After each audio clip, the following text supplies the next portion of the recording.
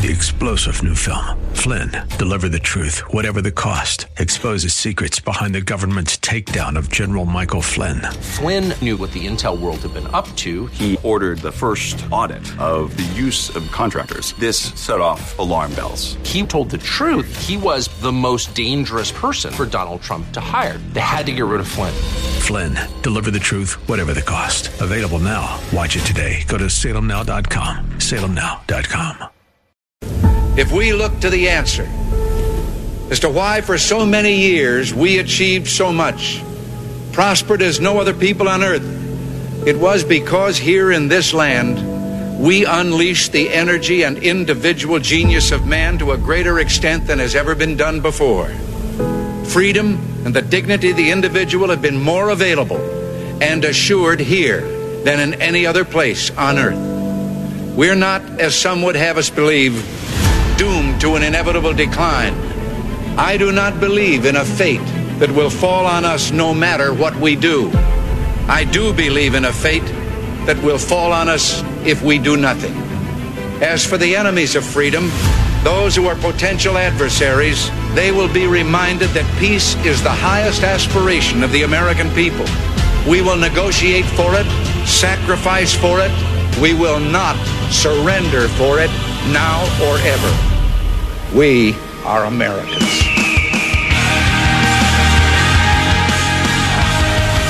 This is Always Right on AM 1420, The Answer. Here's your host, Bob Frantz. Yes, indeed it is.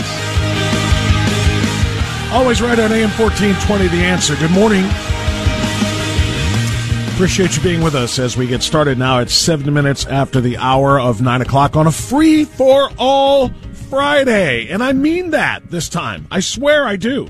I don't always deliver on Free for All Friday because we just have a lot of people to talk to and a lot of important guests, and we just get wrapped up in those things. We don't have a ton of time for your calls on whatever subjects might interest you. But today, I really mean it. We are free for all. We have one guest we're going to talk to, our regular Friday guest. That will, of course, be Christina Hagan. She will provide some analysis and commentary at 10:35 on the news of the day in Ohio and around the country that affect us. So we're looking forward to Christina Hagan. Other than that, though, plenty of opportunity. Now, I do have plenty of material to give you if you are not engaged enough to want to pick up the phone or to go to alwaysright.us and click record and go ahead and send your message to me that way. If you just want to sit back and listen, that's okay. Put your feet up. I've got plenty to share with you. But in all seriousness, if you have something to say, if you have a question to ask, if you have a comment to make about things we've talked about this week, about things we haven't talked about this week that you wish we would, this is the day to do it. Free for all. No subjects will be censored. I am going to ask you, by the way, just on that, in that vein, we don't talk sports on this program. I used to talk sports for a living. My talk radio career began back in 1997 doing sports talk radio. That's all I used to do. Now I hardly ever watch professional sports because I cannot stand the wokeness of the NFL and the wokeness and the racism and the hypocrisy of the NBA. And to a lesser extent, but also still there, Major League Baseball. I can't do it. What baseball did last year kind of put me over the top, and it's not even just the Indians becoming the Guardians out of political correctness. What they did to the people of Atlanta under the guise of, oh my goodness, it's voter suppression in Georgia because they want to make voter ID required to make sure that people aren't casting votes for other people, make sure they are who they say they are, etc. We're taking the All-Star game away from Atlanta and around $100 million of economic development and growth and revenue generated for Atlanta, which, by the way, has a significantly majority African-American population. And we're going to take it and move it to Denver, which is overwhelmingly white. In the interest of racial justice, particularly as it pertains to voter identification. And I know those two things don't have anything to do with each other, but this is what they say. We're going to move the All-Star game. Baseball really lost me there, too. So anyway, my point to all of that is, I don't talk sports on this program because I very rarely watch. I watch the NCAA because my son is an NCAA athlete, and I still will engage in that. But I'm curious as to your thoughts about the Browns quarterback signing. I joked with Peter Kirsanow about it on Tuesday just for a hot minute, but I haven't spent any time on it. It's pretty controversial. The Cleveland Browns signed a quarterback who was one of the best quarterbacks in football for his first 4 years, certainly a top 5 talent. They signed him to a $230 million contract earlier this week, guaranteed $230 million. Problem is, he comes with a whole lot of questions, including is he going to be suspended, or when he is suspended, how long will it be, for a litany of allegations against him involving sexual assault and sexual harassment of women, particularly women that he chose to provide massage therapy to him, turning down the team's massage therapists. Yeah, teams actually have that. They have, because deep tissue massage is a real thing for athletes. Turned down those so that he could go pursue his own, and then proceeded to, according to the women, 22 of which have filed civil lawsuits against him, to sexually harass and or assault them. I don't know what he did or didn't do, but I do know that it's a controversial issue, and I do know a lot of people are wondering whether or not they can remain Browns fans, having had this happen. They're having a big problem with it. So that's what I mean by Free for All Friday. Anything you want to talk about. Obviously, Ukraine and Russia and gas prices and Ketanji Brown Jackson and all the other things we're talking about are fair game, but whatever you want to talk about, even if it's something like that, that's my point. So I've got a lot of very important information to get into this morning. I want to start with our Pledge of Allegiance. So patriots, if you would please rise, face the flag that you have.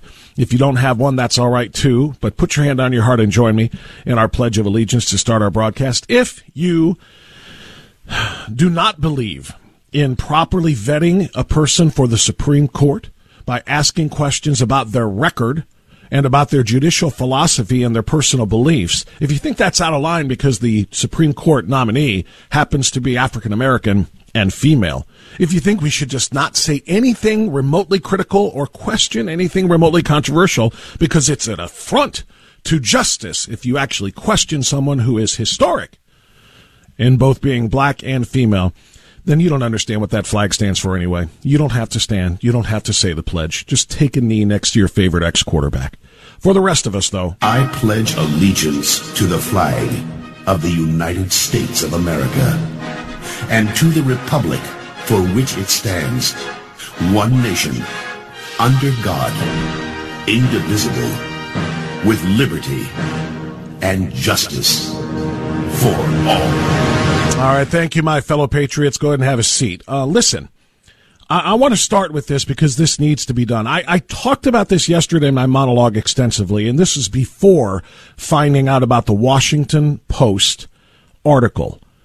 The Washington Post has decided that questioning and criticizing in any way the record of Ketanji Brown Jackson, Joe Biden's specifically demographically chosen Supreme Court nominee. And when I say demographically, meaning she had to fit the demographics that he wanted on the court.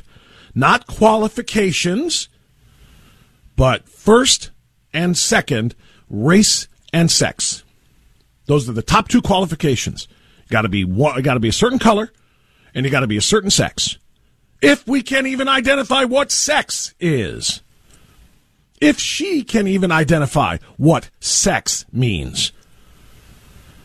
You had to be black and had to be a female. That's where Ketanji Brown Jackson came from, and from a very small pool, obviously. And the Washington Post has written an article which essentially says what I told you they were saying, and I didn't even know it existed, and that is questioning her makes you a racist.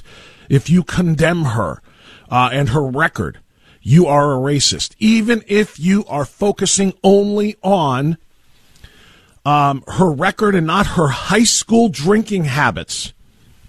You're a racist and you are a sexist. And as a matter of fact, the Republicans on that Judiciary Committee have treated Ketanji Brown Jackson worse than Democrats treated Brett Kavanaugh. I wish I was making this up. This posted yesterday at around 2 o'clock. So this is after I got off the air. I had no knowledge of this post, this Washington Post, if you will. at the time we did the show yesterday. Everything that I said in my monologue yesterday morning at this very time was just based on my observation and listening to television and so on and so forth, the liberal critics. How dare you condemn and or criticize and or question Ketanji Brown Jackson, you racist, misogynist, you. But here comes the Washington Post taking it a step further. This is worse than what happened to Brett Kavanaugh. I want to read some of this to you. 3.5 years ago, Democrats in the Senate conducted this is not the Washington Post, by the way. This is from the Western Journal talking about the Post article, which I will quote. Conducted the worst coordinated attack on a Supreme Court nominee in American history. I got to pause there, too. Jeez, I hate chasing rabbits down the rabbit hole, but then we have to go back to Clarence Thomas, which might have been the worst coordinated attack on a Supreme Court nominee in American history. Unless it was Robert Bork. And you notice how they're always conservatives? Those are the ones facing the personal attacks on their character, not on their judicial records, just on their personal character. That's what happens. Republicans are questioning the judicial record and judicial philosophy of this particular nominee, not her personal character, not her past, private life associations and so forth. The worst attacks on nominees always come from the left to a conservative candidate nominated by a Republican president. But anyway, I digress. In an editorial published Wednesday, the Washington Post editorial board claimed that Republicans have treated current Supreme Court nominee Ketanji Brown Jackson worse in her confirmation hearing than Democrats treated Brett Kavanaugh. The editorial said Republicans, quote, have smeared Judge Jackson based on an obvious distortion of her record in the law and what it described in what it described as a clownish performance. Wow. Distorting her record? They're questioning her record, repeating her decisions, particularly as it pertains to sentencing of child pornographers, both producers, distributors, and users. Her clownishly light sentences to these horrific stains of human beings. But we're distorting that record? No. Quote, meanwhile, in previous hearings, quote, it was Mr. Kavanaugh who behaved intemperately, personally attacking Democratic senators and revealing partisan instincts that raised questions about his commitment to impartiality, the Washington Post editorial board said. This is incredible. So the Western Journal says, if the Washington Post wants to play the comparison game, let's get right to it. In 2018, then President Donald Trump nominated Kavanaugh to the Supreme Court. He was an established judge who had undergone 6 FBI background checks in the previous 25 years without any serious allegations against him. Nonetheless, Democratic Senator Dianne Feinstein of California received an unsubstantiated allegation of sexual assault against Kavanaugh from a woman named Christine Blasey Ford. She hid the letter for over 6 weeks until just before the confirmation hearing. And then she only briefed her Democratic colleagues on the Judiciary Committee about the letter. By the time the hearing started, many Senate Democrats had already decided Kavanaugh was guilty of said sex crime from 30 years earlier. They spent most of their time questioning him, trying to force him to admit guilt, despite his insistence that he was innocent. Some Democrats went as far as to bring out calendars from 30-some years ago. And Senator Amy Klobuchar of Minnesota questioned Kavanaugh about his college drinking habits. The implication was, of course, that if Kavanaugh was a heavy drinker in college, he most likely raped somebody and didn't remember all the details. Attacks like these were baseless, disgusting, and an investigation proved how shoddy they were.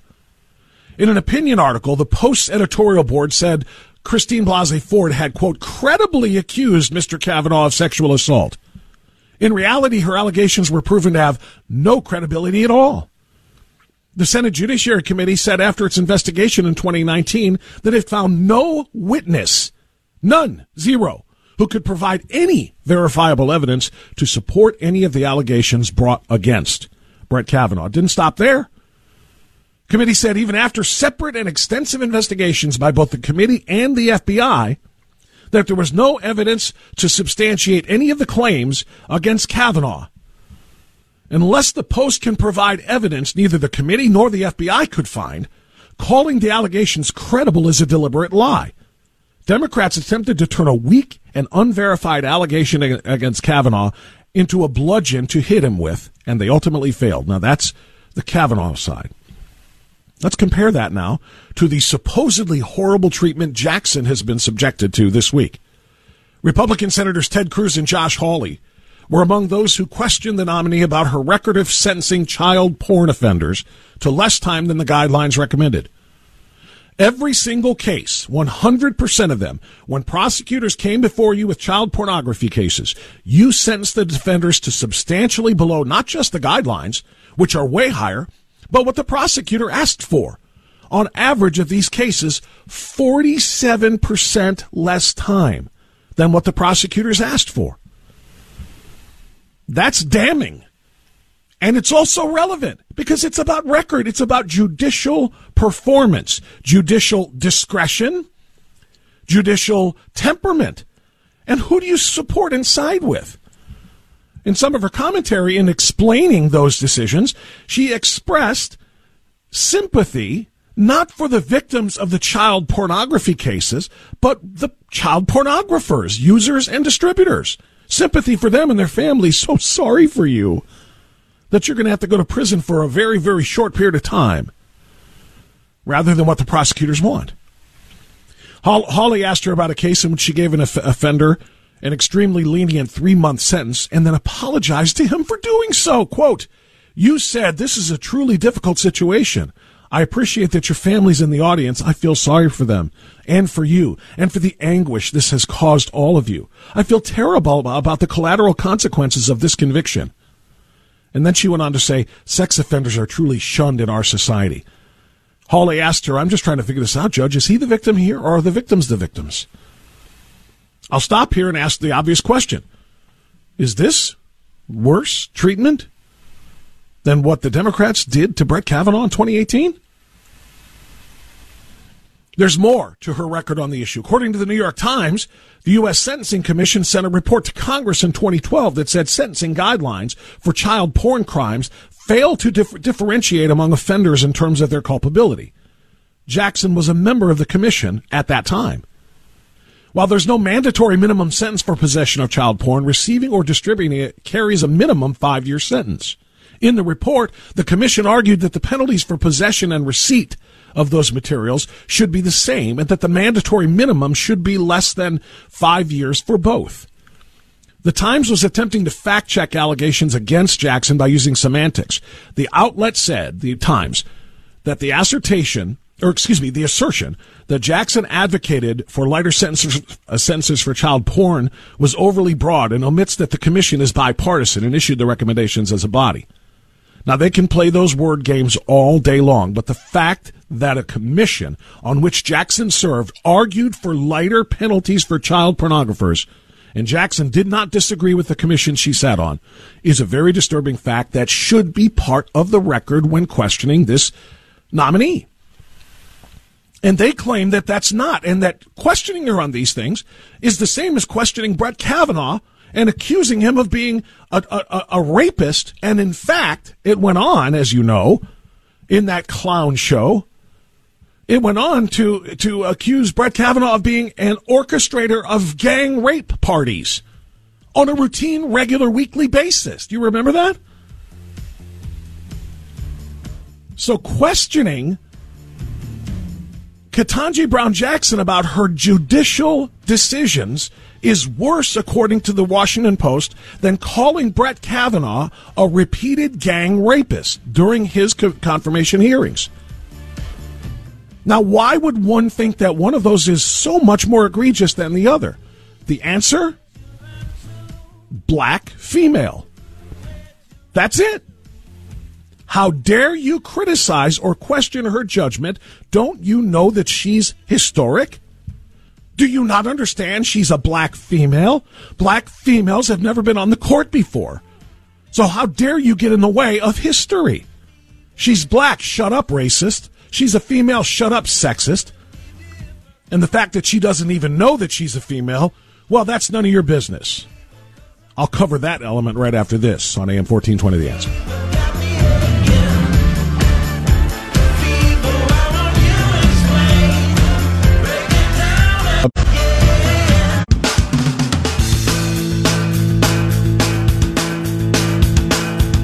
$9:27 on Always Right, AM 1420, The Answer.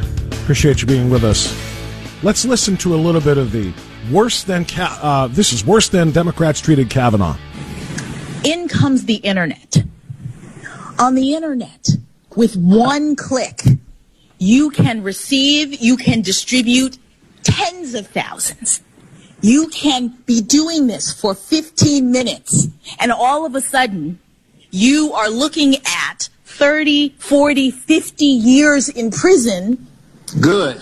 Good. I understand. Absolutely good. I hope you are. Good. Allow her to finish, please. I hope you go to jail for 50 years if you're on the internet trolling for images of children and sexual exploitation. See, you don't think that's a bad thing. I think that's a horrible thing. That's not what the witness said. And she should that is exactly what she said, you piece of human flotsam and jetsam Dick Durbin. Lindsey Graham, well done, sir.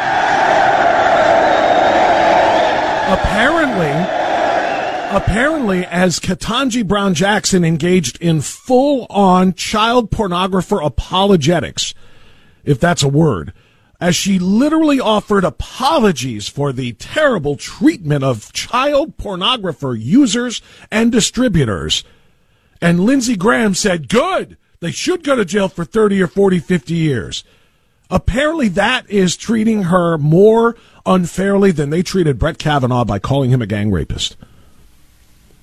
How can anybody want this woman to sit on the high court? She literally is saying, if you're just disseminating and sending with one click, and you do it for 15 minutes, so that's many clicks, and you do it for 15 minutes, you're looking at 30 or 40 years, and she doesn't want them to do 30 or 40 years. If you are browsing and sharing child pornography, you are destroying children.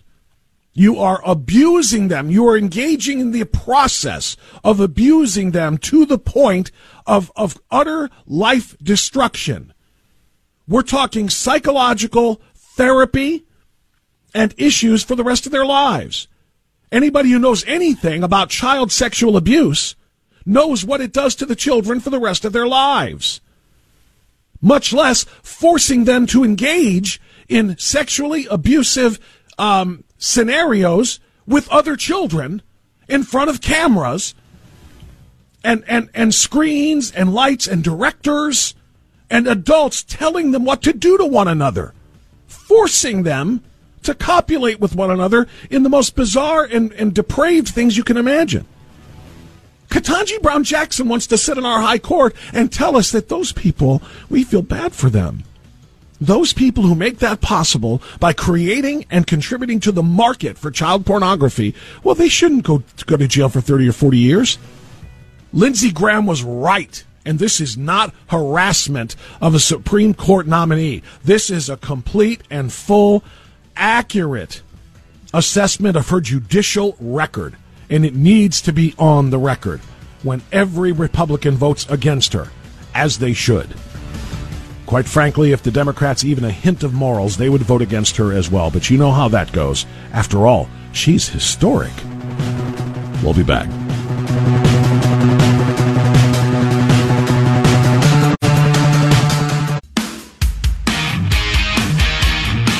When the world is upside down and the majority turns to the left, turn to the right. Always right. With Bob France on AM 1420. The Answer. Got so much to talk about with Ketanji Brown Jackson and so many other things to talk about, too. I really, I'm so glad we have our third hour today. I mean, seriously, this is exactly why we needed our third hour, because I have about, 6 hours worth of material. I used to have to try to cram into 2. Now I have 3. So I have a little bit more flexibility there. So I've got a lot for you at I've got a lot for you. And when you want to get to me, it's 216-901-0945, 888-281-1110. Let me get Vince up and on the line now before I get into more on Ketanji Brown Jackson. Hey, Vince, go ahead, sir. Thanks, Bob. You bet. It just amazes me that they keep going. They keep going to this card they play, and it's the only card they've got to play, and that's the race card. I'm tired of the flame-throwing left, just throwing that out. If you look up in the sky and you say, gee, it looks like it's going to be a rainy day, oh, you're a racist. It's no matter what comes out of anybody's mouth about anything, and they don't like it, you're a racist, or in this case, as you said earlier, you're a racist and a misogynist. And it just amazes me how some of our people on the right, I know Lindsey Graham, a couple other folks, Ted Cruz, that are standing up and fighting that. But, man, we really need our representatives on our side to stand up stronger and harder in that. And the other thing, yesterday you were talking to Dr. Piper, and he said about the cancellation culture and that. And it's like, I agree with him. We've got to stand up en masse and not let these people do this to good-willed people who want to stand up for our rights and want to stand up for what is right in this country, for our Constitution. And when people try to cancel you, it's time to fight back en masse.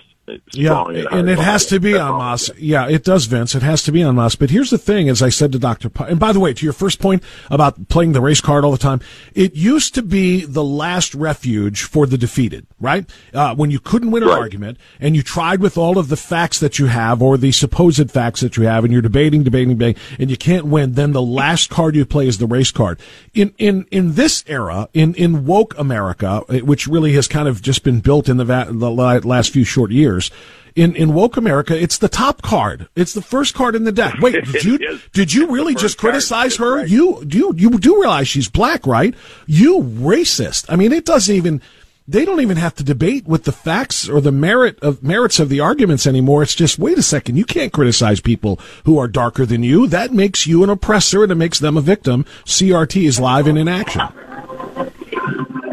Yep, that's how they go. They do. And Vince, thanks for the call, my friend. As it pertains to standing up, like Dr. Piper talked about yesterday, and he, the reality is, as I pointed out, there is safety in numbers. If you stand up with a whole host of other courageous people, you have a shot at making a change, having an impact, positive impact, simply trying to treat everybody with equality, not equity. Equality, which is what our Constitution and our Declaration of Independence promise us. Equality. If you find enough people to do that, you stand a chance of making an impact and not getting canceled.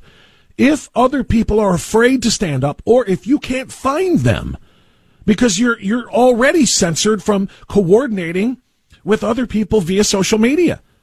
The social media platforms are simply, I hope I don't go too far when I say satanic. I think social media is evil, and I say that with a hypocrisy badge on my chest because I do use it. But I feel like as evil as it is, as toxic as it is, and as extraordinarily powerful as the left has made it for them, it can be used in some circumstances for good. And that is for us to find other people like us. What are us? I don't have to go through this, do I? Patriotic people of all colors, ages, shapes, sizes, and sexual orientation, and on down the line. People who believe in equality, people who believe in liberty, people who believe in medical freedom, people who believe in speech freedom, freedom to wear, all the things that this country is founded upon. That's who I mean when I say we. And again, it has no bearing on party. It's all about character and personal belief systems, right? But we can't find each other because then they cancel us from those social media platforms, making them even more evil. So it's a tough row to hoe when we have to stand up and fight against the kind of cancel culture that we're talking about. We have to be brave enough to lose our jobs. That's what Dr. Piper talked about. If you are unwilling to risk all, and I'm paraphrasing here, but it's close. He said something to the effect of, if we're unwilling to risk all, we pretty much gain none. If we just kind of half-heartedly say, well, that's not fair, and then go on about accepting that unfairness, we gain nothing. If you are willing to lose your situation, whether it be job or standing as a student or on a committee or whatever the case might be, and that's the only way we can make an impact, but we can't do those things unless there are numbers. You got to put numbers together in order for them to not be able to cancel a whole massive group of people. They can cancel and fire one person or say, you're not welcome here. No, I'm rejecting your job application because of your political ideology. And as an individual, we can all be bitten like that. As a massive group, we have a lot more power. We have a lot more chances of not being canceled or having our own personal situations destroyed by the left. So thank you, Vince. And that's a lot to chew on. That's a lot to think about. But Dr. Piper was right about that yesterday, and I'm glad you brought it up. Brian, Cleveland, you're on the air. Brian, go ahead, sir. Hey, Bob, if I can bring a couple things to the table real quick. The other day, Ketanji Brown was talking to Marsha Blackburn about the definition of woman or female, however. Yeah, I was just about to get to that, actually. After your call, I'm going to get into that a little more. Go ahead, finish. She can't make the definition because she's not a biologist. So did she unconsciously admit that gender is biological and not psychological? That's the exact same point I told the crowd in Strongsville on Wednesday night. If she says, I can't tell you what a woman is because I'm not a biologist, she is saying that it is a biological reality. It is not a psychological condition of how I feel inside my head. And that's exactly the same point I made. So great minds think alike, Brian. You're right on it. What else you got? Hey, appreciate it. Hey, if I can say one more thing. Yeah.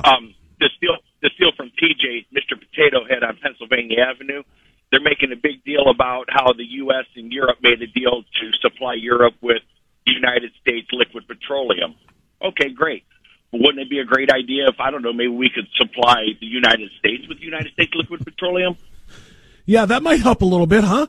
A little bit of liquefied natural gas. Yeah, that would actually help us out an awful lot here, considering what is happening at energy costs here. But we don't count. You know that. In the same way that the Ukrainian border counts, but the American border does not, according to the President Potato Head, as you called him.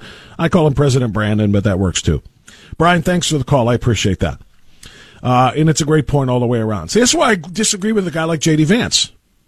I don't want to go into the Senate race right now. I'm going to talk about Ketanji Brown Jackson, but I told J.D. Vance this, not Wednesday when I spoke with him, but the last time I spoke with him about a month before, when he was on Tucker Carlson and essentially saying we shouldn't be touching Ukraine or concerned about it until we deal with our own southern border.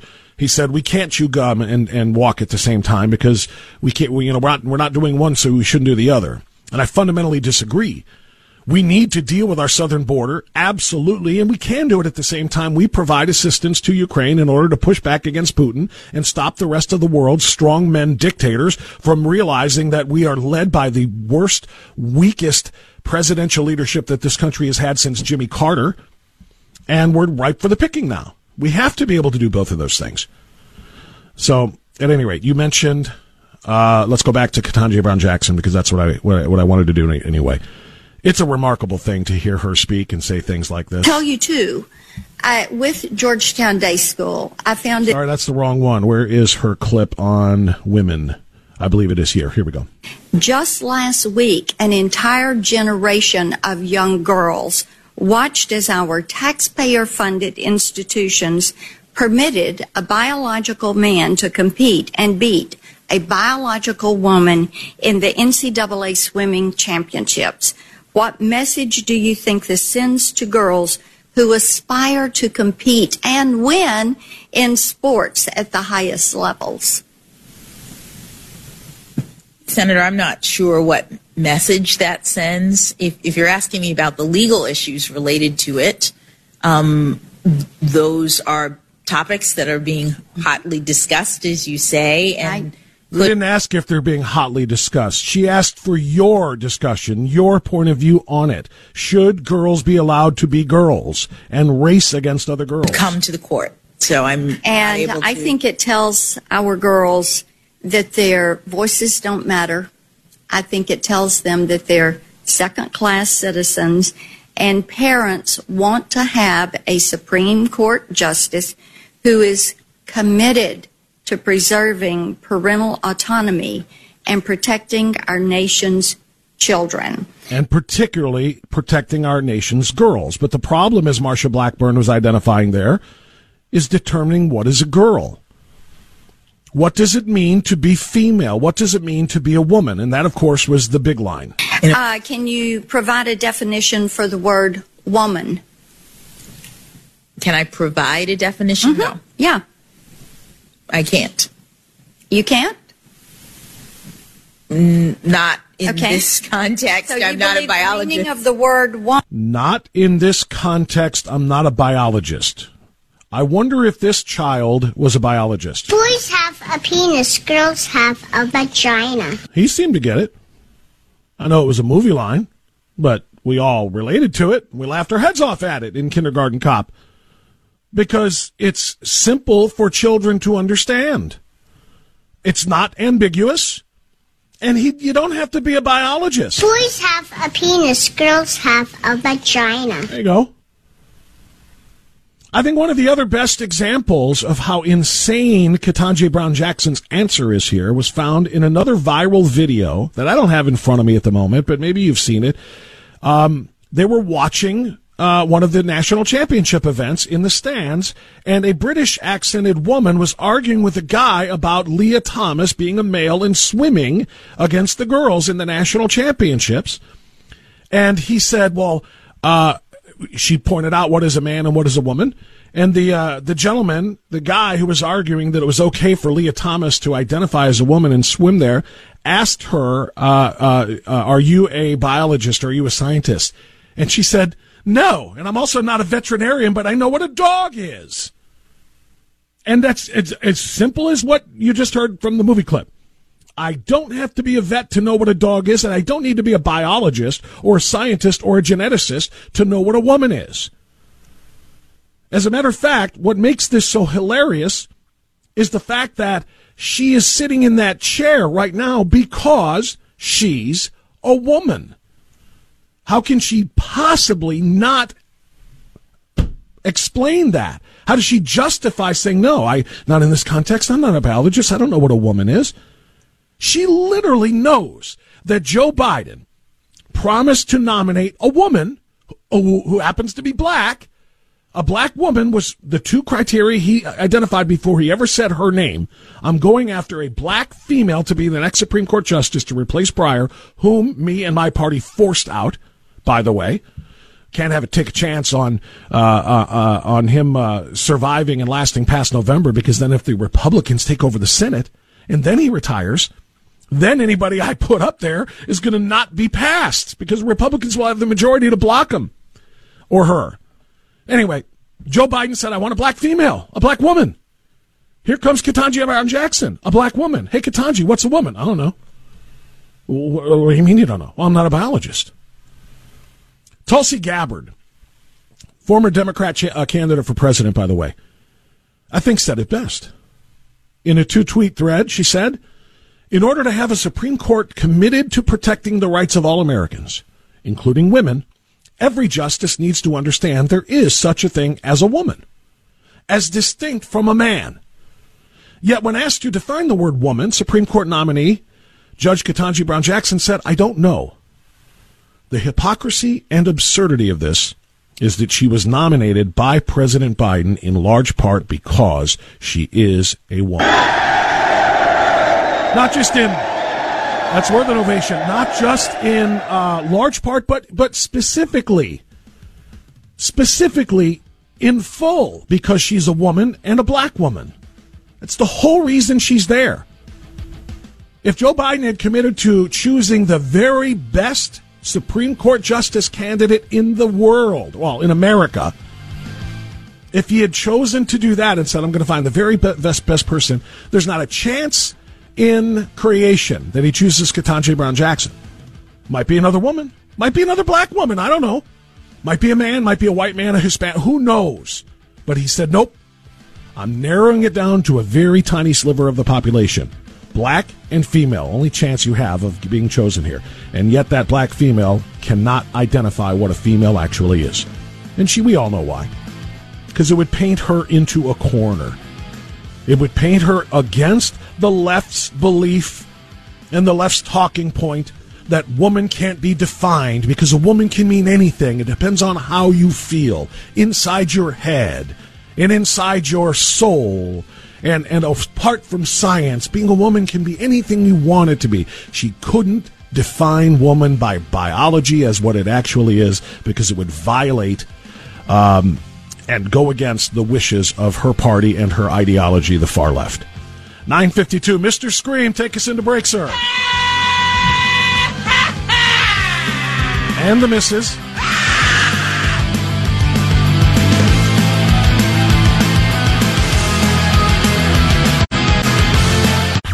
the government is so bad, you just have to laugh. Always right with Bob France. I'm laughing too. On AM 1420. Answer. Problem is, we're laughing at you. Let's go, Brandon. Let's go, Brandon. Let's go, Brandon. Yeah. Let's go, Brandon. Let's go, Ketanji Brown Jackson. Oh, it's such a racist thing to point out all of these obvious, ridiculous things that she has said. And by the way, she has made IDK her own, right? If you know texting shorthand or shortcode or whatever, if somebody asks you something on texting and you don't know the answer, you don't type out IDON''TKNOW, you write IDK, I don't know. She has made IDK her own. She has answered I don't know to more questions in 4 days than anybody I've ever seen in a confirmation hearing before. It's truly an astounding thing, the number of things that she says she doesn't know or isn't willing to answer. And in my estimation, her refusal to acknowledge what a woman is, when that's the reason she's in the chair, is disqualifying. It's enough of a reason for her to not be confirmed.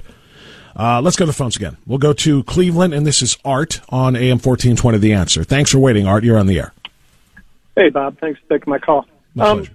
Every 4 to 8 years, we seem to, we elect a Republican, we inch back to the right a hair, or we elect a Democrat, we go way left, swerving like between Obama and Mr. Potato Head who we have now. And, Trump got us moving further right than they were comfortable with, and that's why he had to go. So, we are heading to a point. We're ultimately going to slide into the abyss. There's no stopping this unless we take that hard turn right and say enough's enough and correct this. The country can't take it. It's either going to go into communism or it's going to split, or we're going to fight an ugly civil war, which we know nobody wins that. That'll be terrible for everybody. So is it better to split because we can't switch it back to the constitutionality, or do we let it slide, or do we, those are the three choices. I see no other. Well, I don't think we're to the point where we have to make that decision now because the fight isn't over. It is an uphill battle. You're right. The options are not all perfect at all. In fact, some of them are devastating to think about. But the fight is not over yet where we start talking about splitting. I think there are remedies for repairing that which is broken in this country.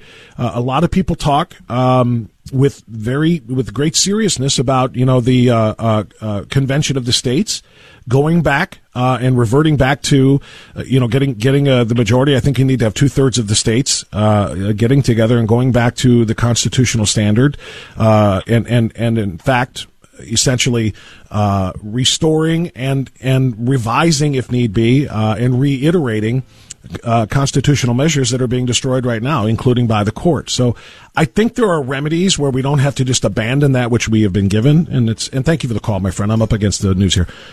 But I do understand your point. It is very frustrating, and it does have people thinking, what's next? If we can't climb this hill, you called it an uphill climb. If we can't climb this hill, and this country will never be what it was before, do we just accommodate it and accept it? Or do we split from it?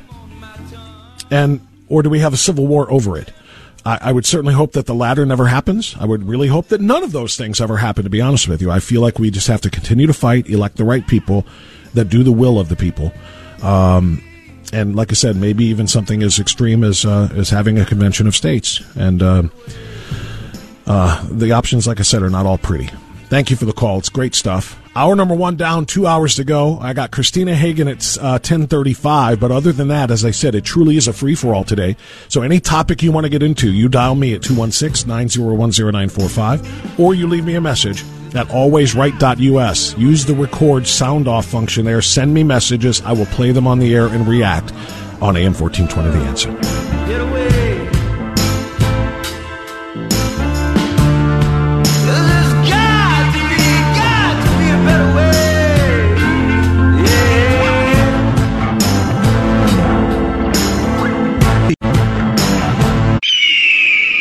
You and I have a rendezvous with destiny. We'll preserve for our children this the last best hope of man on earth, or we'll sentence them to take the last step into 1,000 years of darkness.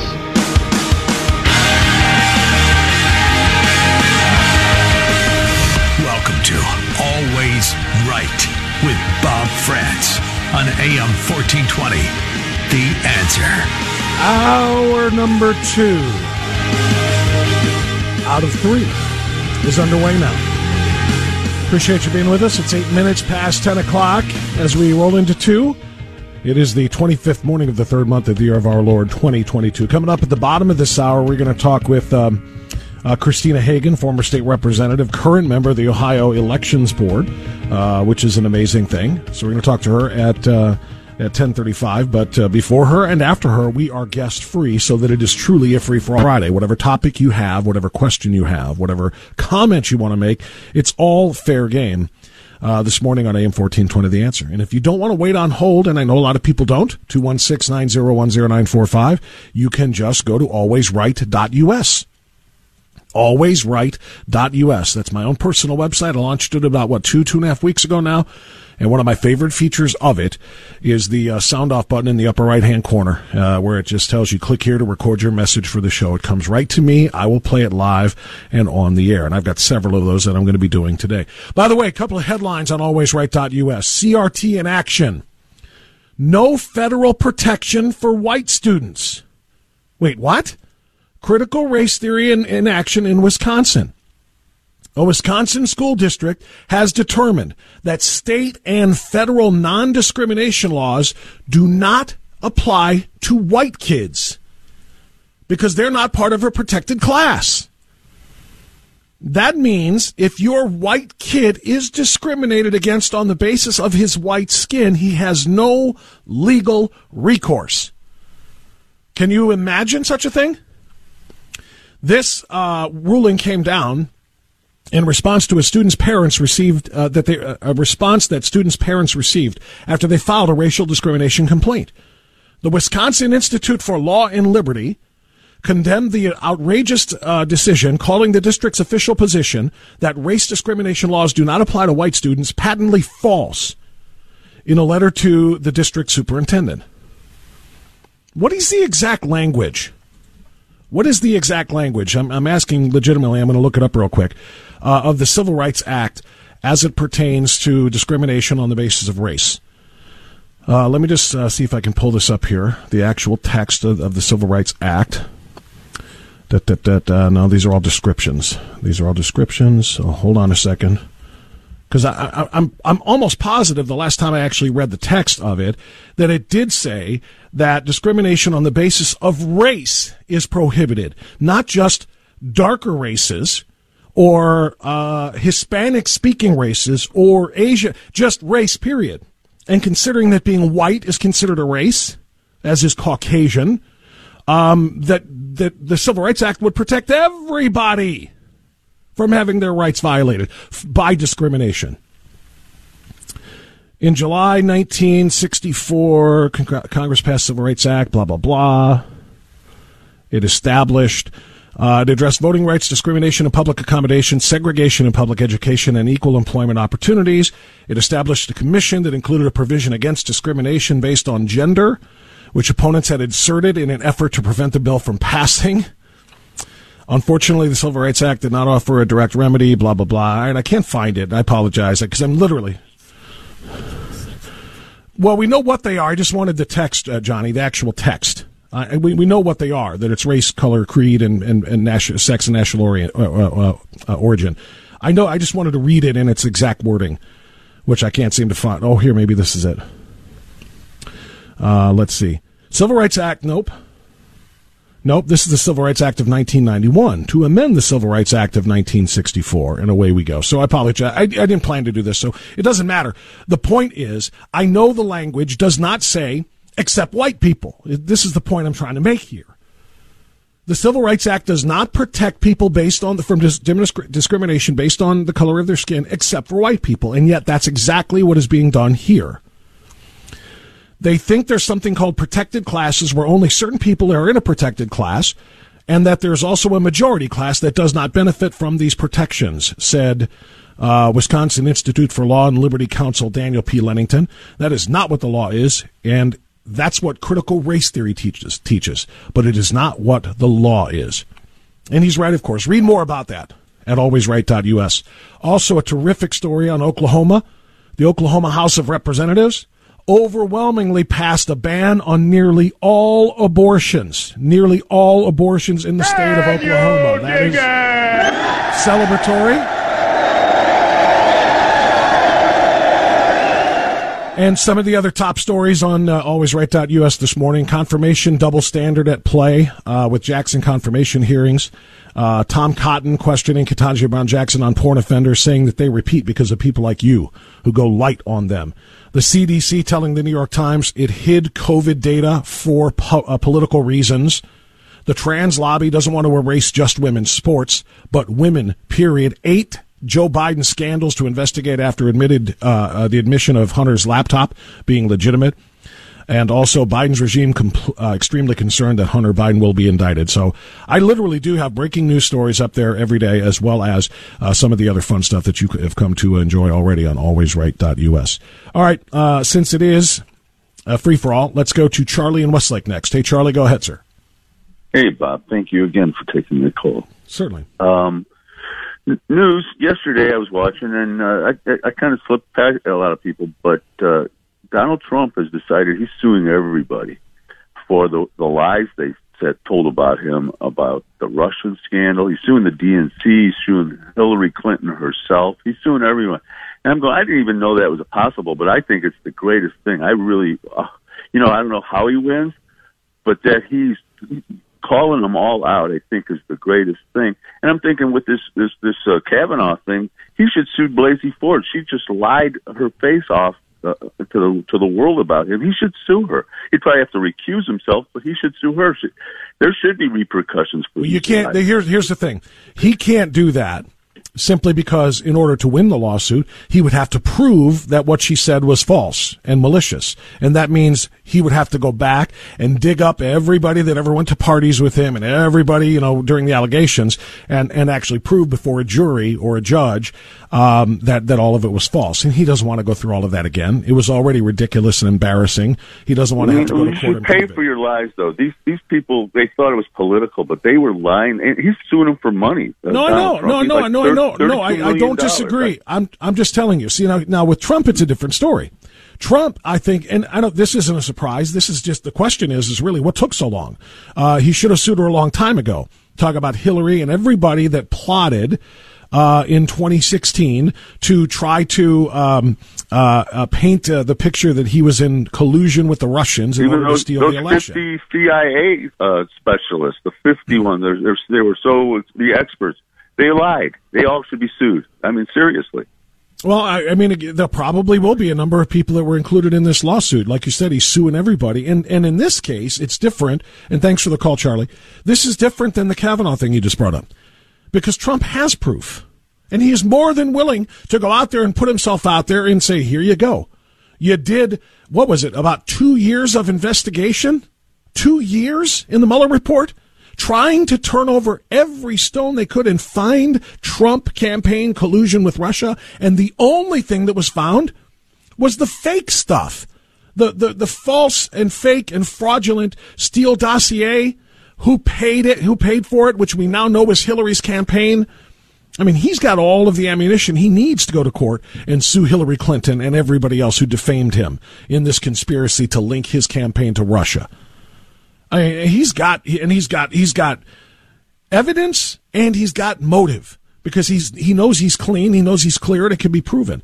But with Kavanaugh in your situation, he can't go back and sue her unless he's willing to go through all of it again. And that is all of the allegations. How often did you drink? How do we know your memory wasn't fuzzy because you were drunk? How do you know maybe you did do something illegal and you shouldn't have? Blah, blah, blah. And there's just a no-win situation there.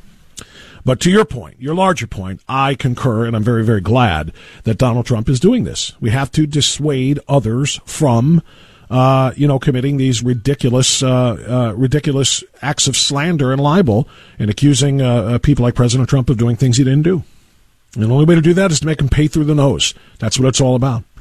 Gary is in Berea next. Hi, Gary. You're on the air. Go ahead, sir. Hey, Bob. Good morning. Thanks for taking my call.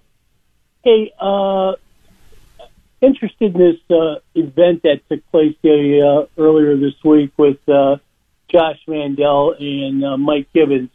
And, the complaint is that Josh Mandel had been throwing up his service in the Marine Corps, and that, who cares? We understand that. Thank you for your service. But here's the whole other thing. The amount of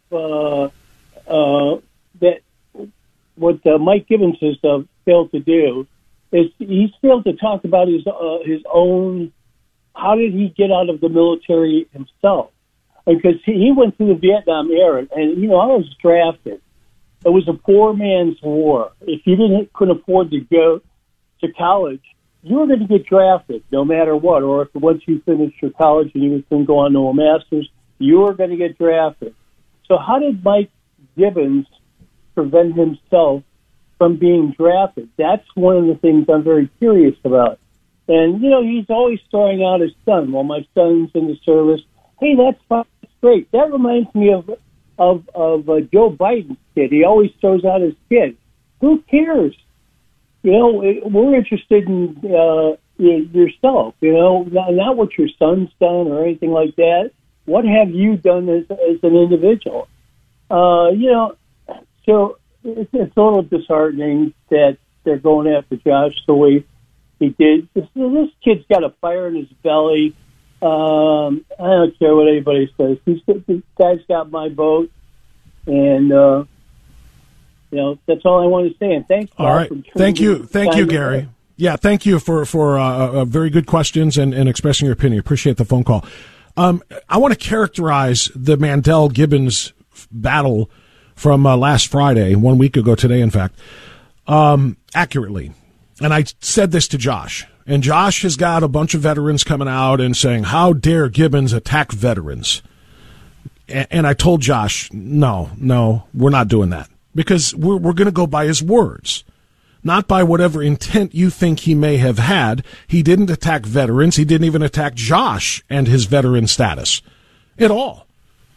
What Mike Gibbons said, and we've played the audio time and time again, I could play it again, is that you've never been in the private sector. And Josh responded, don't you say I haven't worked. I did 2 tours in Iraq. Never did Gibbons say you haven't worked. He said you haven't worked in the private sector. And for Josh to turn around and say 2 tours, it struck a lot of people the wrong way, including J.D. Vance, who jumped on it and said, what are you talking about? Nobody is talking about your service. That can't be your answer to everything. It's a legitimate point, and I told Josh this. And Josh understood exactly what I meant and complimented me on a fair interview when we were done. I don't think it's right to say, and I also don't think it's right for the veterans who have stepped up and said, he attacked all veterans. You know what that is? That's a Democrat move. That's a Democrat move. The Democrat move is when you say something about somebody in a class, usually in their case it's a protected class, you are attacking all, whether it be blacks or Hispanics or women or trans or whatever it is. When Mike Gibbons said to Josh Mandel, you haven't been in the private sector, so you don't know, he's basically trying to say you don't know anything about the stocks that I invested in or how they were invested because you don't know anything about second shares and so forth. He simply said you haven't been in the private sector. And then for Josh to turn that into you're attacking my qualifications as a Marine and as a 2-tour veteran, and then other veterans say, how dare you attack a Marine and say that his work in fighting for the country in Iraq wasn't work. It was a non-starter. It's not fair. It's not accurate.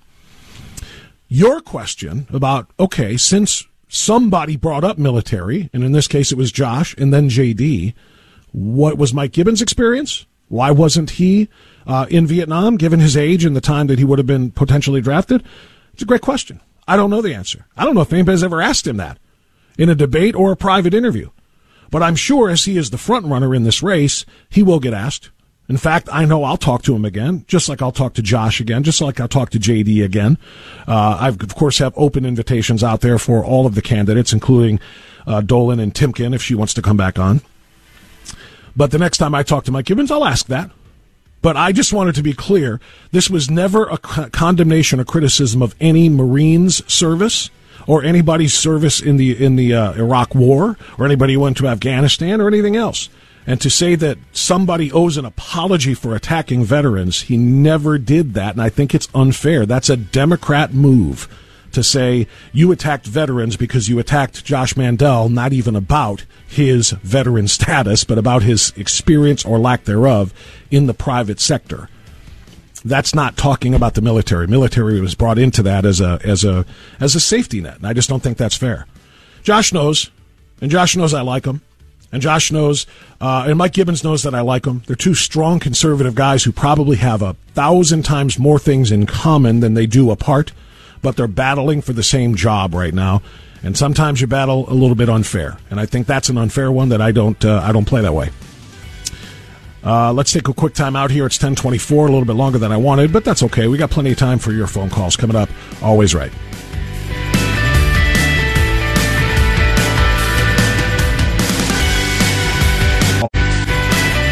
Welcome back to Always Right with Bob France on AM 1420. The Answer. You know that little promo that you just heard there? Strikeoutslavery.com, which is kind of cool. It reminded me of baseball. Reminded me I was criticizing Major League Baseball earlier for a number of reasons. I got to give a little props here. I saw this yesterday and immediately put it on alwaysright.us. Manny Machado is one of the best players in Major League Baseball, flat-out superstar. Manny Machado at the Padres spring training was doing an interview wearing what kind of a shirt, you may ask? Let's go, Brandon! Let's go, Brandon! Manny Machado doing an interview at spring training wearing a Let's Go Brandon t-shirt. It looks very similar to the one that I have. I've got a t-shirt and I've got the hoodie version. I just think that is so cool. That is so amazing. Usually these ball players, would never think about doing something like that might alienate some of their fan base. But Manny Machado sporting the Let's Go Brandon t-shirt in spring training. It's right there. It's on the right side, halfway down the page or so at alwaysright.us. Check that out for yourself. And speaking of t-shirts, by the way, your patriotic t-shirts are waiting for you on the web store at alwaysright.us as well.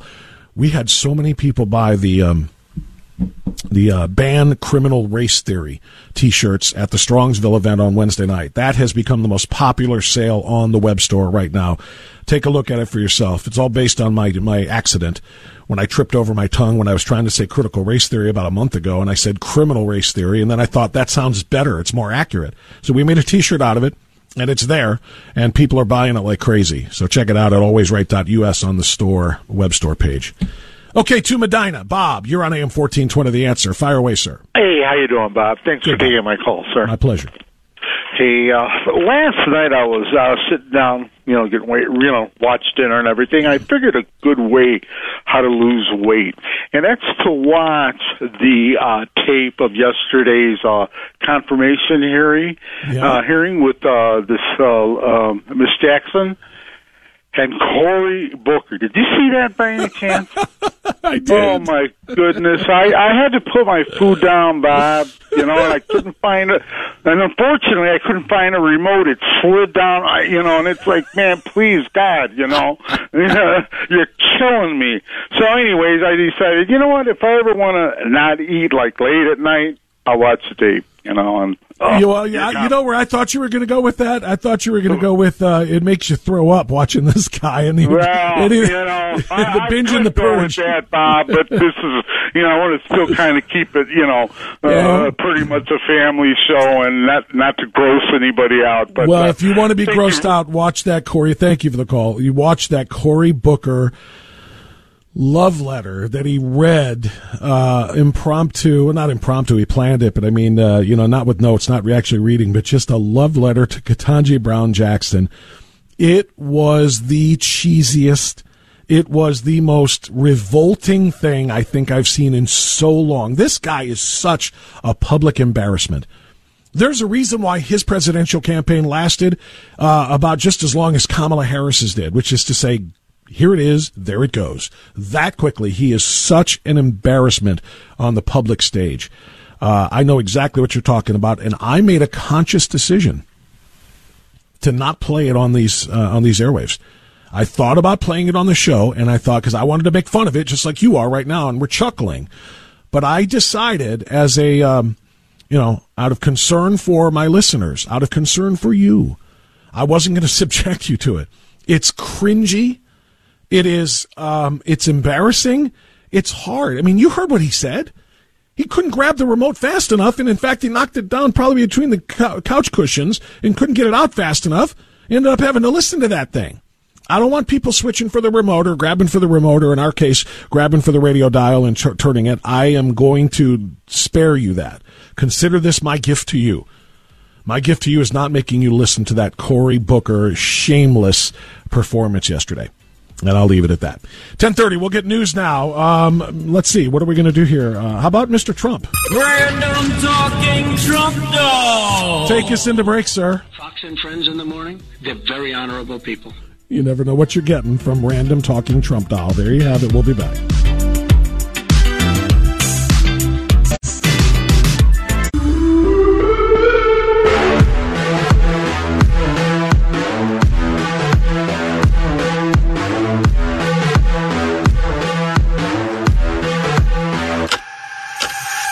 When the mainstream media is always left, tune your radio to the right and find a voice of reason amid the liberal chaos. Always right with Bob France on AM 1420. The Answer.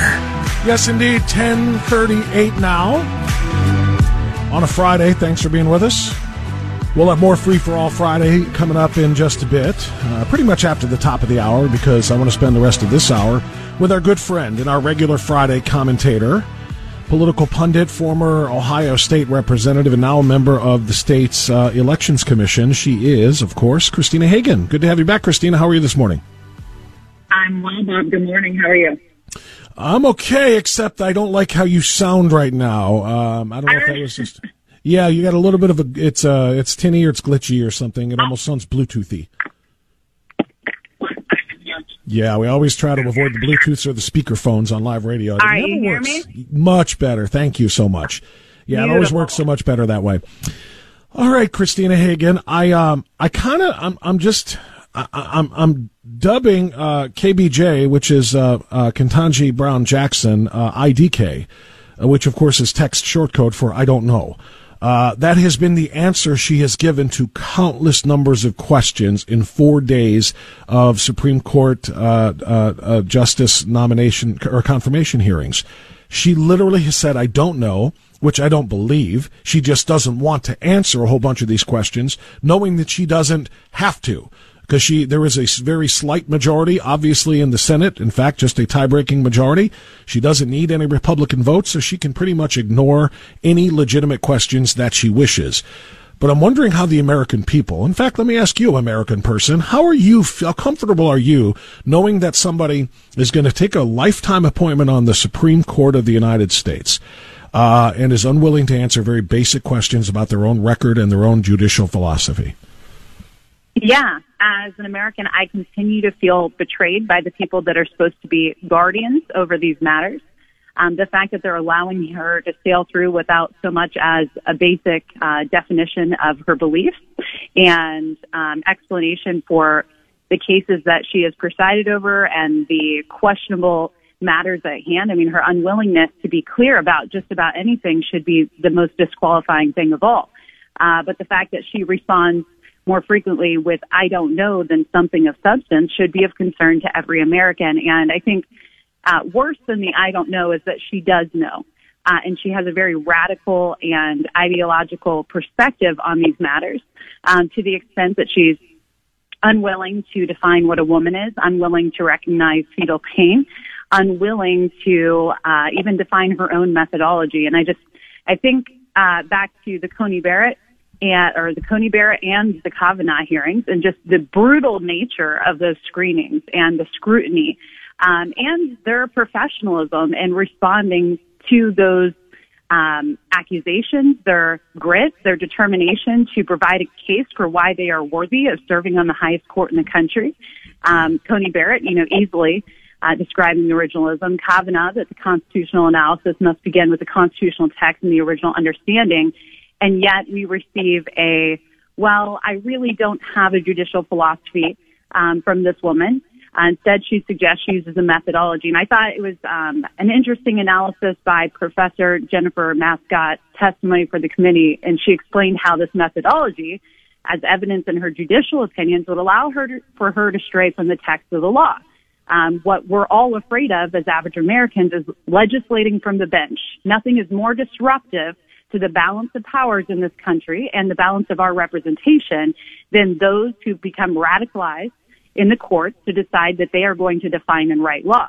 So this approach, embedded with certain lower court decisions, further suggests that the judge's application of constitutional and statutory methodology would differ significantly from the approach of previously committed textualists and original jurists. She's basically given us a word salad of her belief in judicial philosophy. And if you think about it, this is not a fast food menu. This is not a la carte. This is not you go to McDonald's and you choose what you're feeling at the moment with whatever you have in your wallet to pay for it. We're talking about Supreme Court justices who typically bring intellectual and philosophical frameworks along with them to this task, one of the most important tasks in our entire country, allowing us as Americans to feel there's some type of coherence and consistency to their judicial analysis. But what has been made clear by Booker and others is that this is more of a Jerry Springer-style pack-the-court opportunity than a serious matter for the American public. I want to get you to follow up on a little bit of some of that, Christina Hagan, because of what of course is being accused here, and that is anybody who brings up everything you just did about her judicial record, about her performance on the court, not to mention her demeanor and the way she has ignored some of these questions. Of course, you're racist for pointing those things out. You must also be a misogynist. You must not like people like you, women, because this is what is being said. I want to read a quote from Joy Reid on MSNBC about all of this and get you to respond to that. She said, I tweeted that they were treating her like a black shopper that they were following through the store. Just the ultimate disrespect for her as a human being, as a judge. The fact that her family was there. All because, in Lindsey Graham's view, apparently, this whole hearing was payback for Kavanaugh. And nobody told him to sexually violate his high school friend or those girls in college and get accused of it credibly. That is not the fault of Ketanji Brown Jackson. Apparently, according to Lindsey Graham, she needs to pay for that. That comment followed a Washington Post full-on editorial board article claiming that the treatment of Ketanji Brown Jackson has been worse than the treatment of Brett Kavanaugh, who was indeed accused of raping and orchestrating weekly gang rapes when he was in high school and in college, to the point where they had to question how many times he drank, because maybe he was drunk when he committed all of those sexual assaults and just can't recall it the same way that the accusers did. How do you respond to something like that when they have not asked a word about her past, about her personal life, about relationships? They have focused 1,000% on her record as a jurist and on her judicial philosophy as it pertains to the law. Yeah, I respond with it's more of the same. And if American leaders are unwilling to call it for what it is, then we're going to continue to allow them to control the narrative and make really terrible appointments that put our country in peril's way. I mean, this is a person, how do I feel about her being a woman and, she's under attack? Well, she doesn't know what a woman is. So I feel great concern for fellow womankind. I feel great concern for fellow vulnerable Americans in the womb. I mean, this is somebody who said she doesn't know if children feel pain when they're being torn apart limb for limb or killed by chemical starvation, or they're being extracted brutally from. She doesn't know. She has no idea. And really, it's no concern to her. Yet, some of the most important cases in our country's history are going to be before her relative to those matters, but she's unaware because she's not a biologist. Well, I'm not on the Supreme Court, and I can tell you that she's not qualified. And not to mention she has a history of combativeness toward certain persons. This is based in her track record and judicial qualifications. It has nothing to do with her as an individual human being, unlike the nonstop assault on Brett Kavanaugh and his entire family. The way that they made that family live through hell, the entire Me Too movement being launched against a single man simply because they feared that he would usher in a post-Roe America. I mean, it's simply unparalleled what she's gone through and the type of coddling that she's experienced and the dismissiveness that's been allowed, the lack of scrutiny, is a disservice to every serious American and every American alike, because it's going to result in catastrophic results on the court.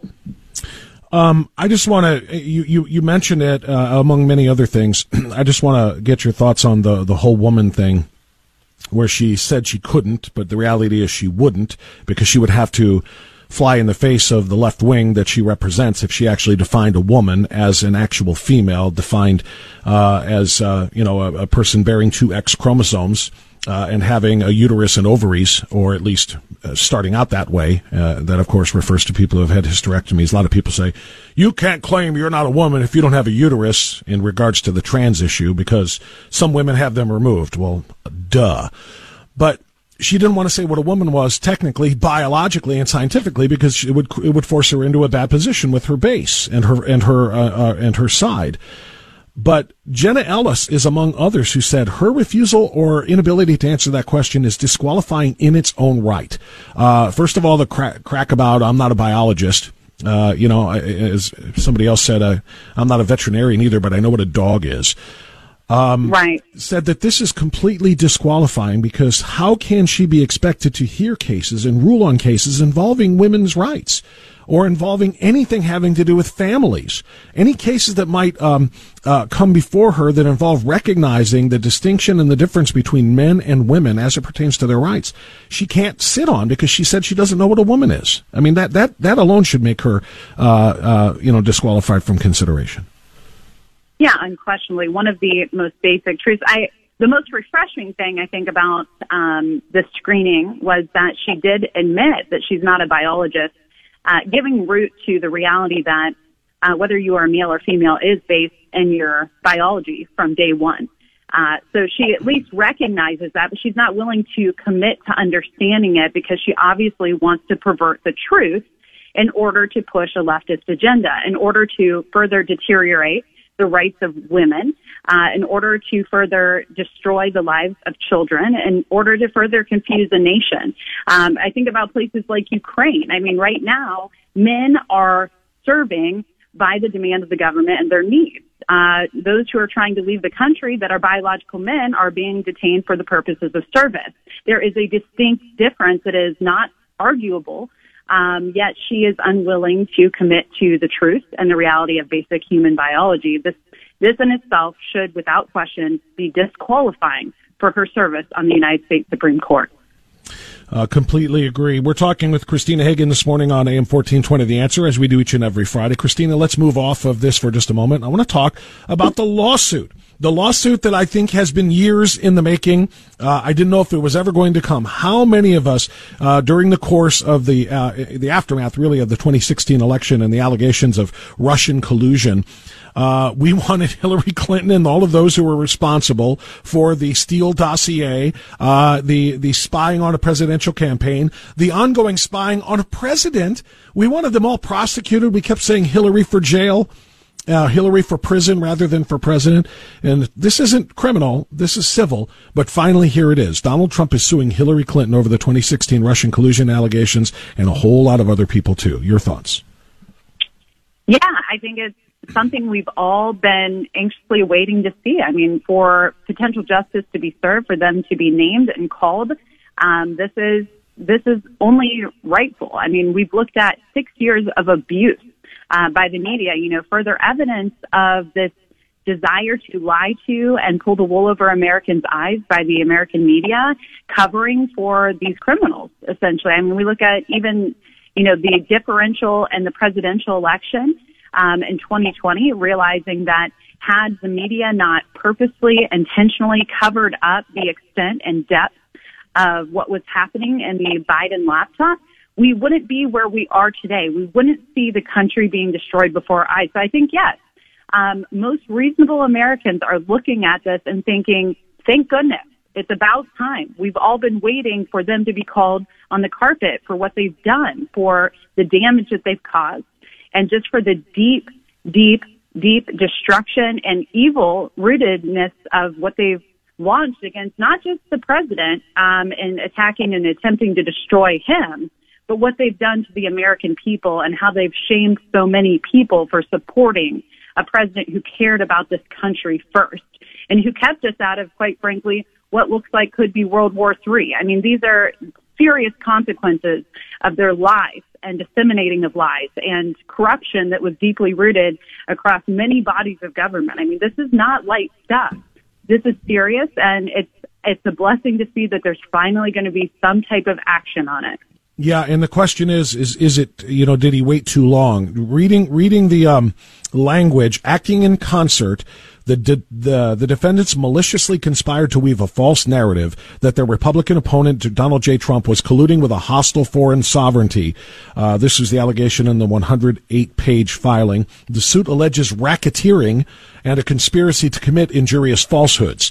According to one lawyer specializing in racketeering cases, Christina, he may have waited too long to bring the racketeering claims. Civil racketeering claims are governed by a 4-year statute of limitations, and we're now 5 years removed. So he may not be able to press forward with that, which would be a crying shame, because I think it is racketeering. It is. It involved a lot of different entities and a lot of different people colluding and conspiring to allege, ironically, collusion and conspiracy. Unquestionably. Yeah, I hope that there is some flexibility in that and that it was ongoing. I mean, this wasn't something that just happened to be launched, but was committed throughout the entirety of his presidency and even thereafter. I mean, there's still always, anytime something you don't like, they're blaming on this Russian collusion, this President Trump has drummed us up. It's always ongoing. So I am prayerful that there is some flexibility in that, and it's not just from the moment of the launch. So I respect that attorney's opinion and will delve deeper into that myself to try to evaluate whether they can hold them accountable to the fullest degree of their crimes. They certainly have to. And it's not just to get, some sort of justice for Donald Trump and for his campaign and his team. That's for our it's to democracy. stop. Well, bingo, you nailed it. You said it much more succinctly than I would have. I was going to say you've got to deter other types of actions like this in the future. If you allow them to get away with this against the President of the United States, a candid, and then during his presidency, then nobody is safe. We have to have some accountability here in order to preserve democracy. Christina Hagan, terrific conversation as always. Thank you for what you bring to this conversation every week. We'll talk to you again soon. God bless. Thanks, Bob.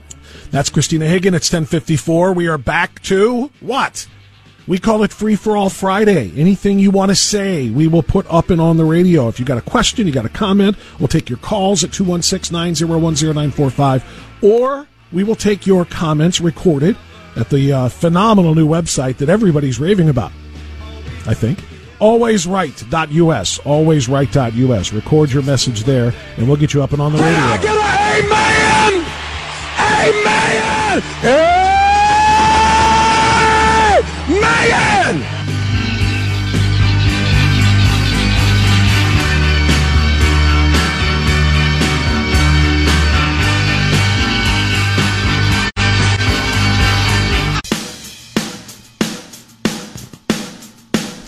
I want to get one of the recordings in here real quick from AlwaysRight.us. Hey, Bob. I was wondering if you saw the Potatoes press conference yesterday.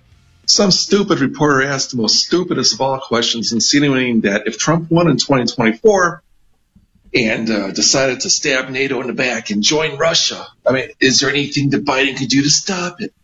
And Biden, in a very unpresidential manner, very mashed, I would say, sat there and started going off on the Charlottesville lie again. Now, the best I can see, the Republicans haven't said anything to come to Trump's defense. Absolutely nothing. The party's so clueless, so why vote for him in 2022? I don't know. They know all the catchphrases, they know the words, but really it's a spineless, gutless party. Biden's poll numbers are so low it comes with the smell, and they don't have the brains to attack him. It's stupid. Well, I tell you what, Daniel in Cleveland, it is stupid that Biden continues to repeat the Charlottesville lie, but I'm not going to hold all the Republicans accountable for responding to every inane, ridiculous, stupid thing that this guy says. Otherwise, there would be a nonstop 24/7 loop of Republicans trying to counter the lies that Joe Biden tells. I don't think it's necessarily not wanting to come to Trump's defense either, because so many of them have since 2017 and now when all of that went down. And the best way to come to Trump's defense against that ridiculous Charlottesville lie, of course, is to listen to Trump. Listen to what he said.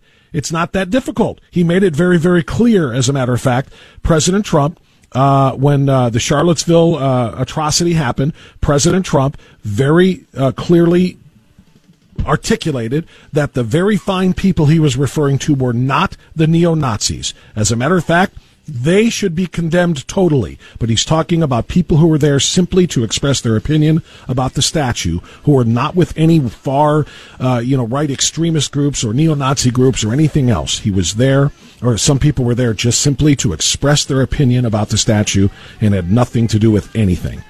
So he said it very clearly. Everybody knows what Trump said, and really the only defense that needs to be done for him is to play his words, which I can do for you maybe after the top of the hour news.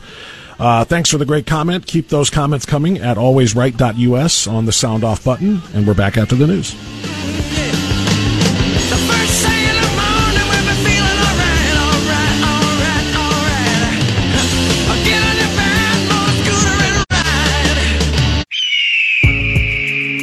You and I know and do not believe that life is so dear and peace so sweet as to be purchased at the price of chains and slavery. If nothing in life is worth dying for, when did this begin? Just in the face of this enemy? Or should Moses have told the children of Israel to live in slavery under the Pharaohs? Should Christ have refused the cross? Should the patriots at Concord Bridge have thrown down their guns and refused to fire the shot heard round the world? The martyrs of history were not fools. And our honored dead, who gave their lives to stop the advance of the Nazis, didn't die in vain. Where then is the road to peace? Well, it's a simple answer after all. You and I have the courage to say to our enemies, there is a price we will not pay. There is a point beyond which they must not advance. This is Always Right with Bob France on AM 1420, The Answer. Hour number 3 underway now at 8 minutes past the 11 o'clock. It's going to take you till around 11:45-ish. We always give Bill O'Reilly that last 10, 15 minutes to have his say. But between now and then, it's your say. Open free-for-all phone lines at 216-901-0945 and 888-281-1110. And do not forget, my friend, that you can also leave your message for me on alwaysright.us. Hi, Bob. This is Kathy. And great event in Strongsville. Jim Renacci was right on. He was on fire. And Peter Kirsten, I can listen to him for hours. Anyway, I just have one comment regarding Herschel Walker. And if it was the other way around and the conservatives fired a black gentleman, wouldn't that be make them a bunch of racists? So why isn't the Biden team a bunch of racists? Oh, wait. They are. Thanks for the good show. Thank you, Kathy. You made a good point. And I did have a great time in Strongsville at the Save Our Schools rally. A lot of wonderful patriots there. It was terrific. And your point is right, by the way. If a conservative either criticizes, condemns, or in this case, what they did with Herschel Walker was kick him off of the presidential commitment on physical fitness, along with Dr. Mehmet Oz. But if a conservative does it, he's a racist or she's a racist. If a liberal does it, it's completely justified, and there must be a good reason for that. That's the reality. You're 100% right. Let me get another one. Greetings. This is Lisa Woods from Medina County Friends and Neighbors, reminding you to join us tomorrow, Saturday, March 26th at the Thirsty Cowboys in Medina. Get ready for the May primary and meet candidates who will be on the ballot. We have guest speakers, Ohio Secretary of State Frank LaRose, running for re-election, and also U.S. candidate Mark Paquita. That's 8:30 a.m. Join us.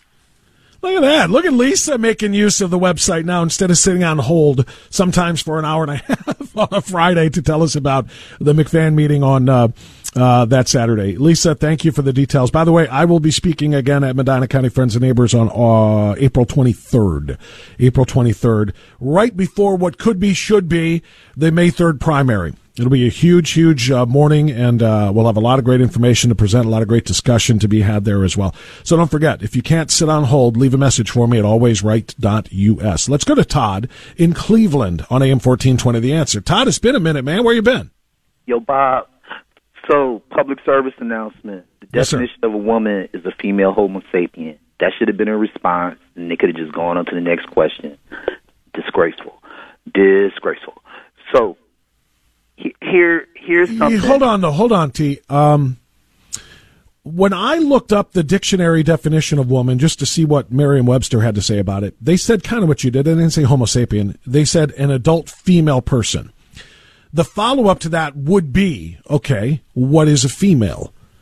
And that's when you have to acknowledge biology. Because I looked up female also in Merriam-Webster, a person bearing 2 X chromosomes in the cell nuclei and normally having a vagina, uterus, and ovaries. And the normally part is, of course, some people don't because, hysterectomies and so forth. They don't have the uterus, or the ovaries. So, there is a scientific answer to that, but you don't need to be a biologist, as she said, to answer that. Say that it's an adult female, that's what a woman is, and a female is somebody with 2 X chromosomes. But she would never do that, Todd, and you know why. Because her party and her side of the political spectrum would go nuts in saying you are denying trans women status as women, and which, of course, is what should be done. The reason why I specify Homo sapien because there's multiple other types of females in the animal kingdom, so that's why I specified that. So I wasn't talking about the Homo sapien part. I'm just talking about the female part. There would need to be then what's a female? Because you're right, I get your point. That's why they just said person, which differentiates from the other species, right? Same way Homo sapien does.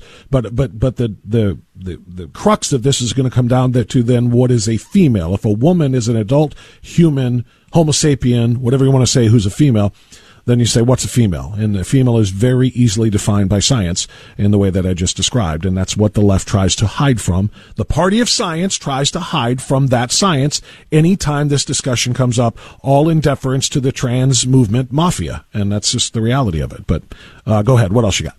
We've talked numerous times with one another, not just to one another, with one another, about the need for better civics education in the taxpayer-funded neighborhood public schools. And I always specify that it's to start in grade 3, 2 years on municipal, then go up 2 years on county, then state, federal, and have some studies on international governments that affect the U.S. foreign policy and functions of our government by the time they get to the 11th and 12th grade. Okay, the reason I'm bringing that up today is on full display during this hearing have been made for me and people like me argument for better civics education so that we don't tolerate all that pontificating during the time when these senators are at work for the taxpayer. There should have been numerous questions and commentary that directly related to this woman's pursuit of this job. Posed to her. It could have come from the public with their names attached to them. But Cory Booker spent all that time pontificating. Lindsey Graham spent an unusual and unnecessary amount of time talking about people that should go to jail forever for going online and looking at child porn. It's wrong, but spend some more of your time on the good questions that you did pose, but then you went off on a tangent. And the same thing with Ted Cruz and numerous other ones, that they need to be more restricted on what they can question and give commentary on during this time period that they're working for the public, Well, Todd, I would respond in 2 ways, I guess. The last part I would agree with. I think the senators should be restricted in the kind of questions they can ask, but for me, and this isn't just being partisan because I'm a conservative person, But for me, the kind of questions that should be out of bounds are the kind that were asked of Brett Kavanaugh of, did you drink when you were in high school? Did you drink on this day and on this day? Did you tweet this when you were 15? And all of these kinds of gotcha things from the past that have no bearing on somebody's ability, or character to do the job for which they are applying right now. I think the questions that should be allowed are the kind that were allowed here that were specific to cases involving a judge's record. And Ketanji Brown Jackson has a whole lot of cases. And in fact, I think Ted Cruz listed and literally said it was unanimous in every case that came before her involving child pornography or sex offenders. She gave very, very disparately. In fact, I think he said it was 47% less time in prison than either the recommendations by the prosecutor or the federal guidelines called for.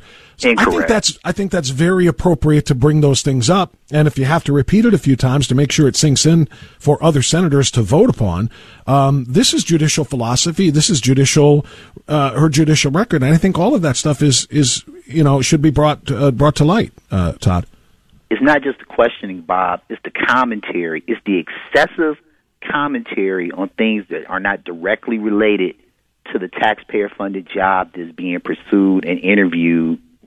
Do you think Lindsey Graham's commentary when he said good, let him go to prison for 30 or 40 years in response to the judge's statement of almost apology for the offenders who were saying, she was like, with just one click, or if you spend 15 minutes using and disseminating these things, you can go to jail for 30 or 40. She's essentially expressing her belief that this is way too harsh for users and disseminators of child pornography. And you don't I'm asking you here because you know how I feel about it. I'm glad somebody said good, because I bet if you ask 90% of them, or ask everybody, you'll find 90% of Americans who would agree, and the only 10% who didn't would be the child pornography users. He was excessive in his response, and I want to give you one example of a question that I wanted to I wanted somebody to ask, and I'm a constituent of the two senators from Georgia, and I would have asked if they would have put it out there. Okay. This is related to the job. Talk with me about how you make your decisions historically and how you will make your decision in the future if you get this job on how you pick clerks, and be very detailed to me about it. That's the question that could have come from the public, and they could have put that in place of any of those jokers pontificating to the degree that they would. If we had a better educated public, Bob, who responded better to the education they have on the functions of government, this behavior of theirs would not be tolerated. No further comment. Well, I'll tell you what, man, and Todd, it's always good to get your call. And you're right, we always talk with each other, not at each other or to each other. I appreciate it. Well, not all the time, Bob. I'm going to go to 90% again. I'll do the same 90% I did a moment ago. Thank you, my friend. I appreciate it. Listen, to the point about the education of the public and asking questions that, an educated public would want to know, such as, what do you look for in a clerk? Most of the public doesn't even know what a law clerk does. I mean, they probably think that they're just like a secretary or something.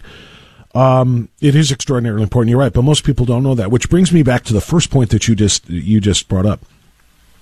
What a crime it is, and what a shame it is that American students, can get their high school diplomas and go out into the work world and be voters and decide what's going to happen to the future of this country without having an inkling as to what U.S. civics are. And yet, we require anybody who comes from outside the United States who wants to be a citizen. Obviously, I brought this up on Wednesday at the Strongsville event. If you're an immigrant to this country, a legal immigrant who came here legally and is applying for citizenship status, you've got to pass a citizenship test in which you are going to have been forced to learn and memorize things that American students don't have to learn and memorize. How silly is that? And obviously, I'm arguing not for the immigrants who wish to become citizens to not have to take that test any longer or learn American history and American civics. But I really believe, as you do, that every American student should have to pass those classes and pass a test as well.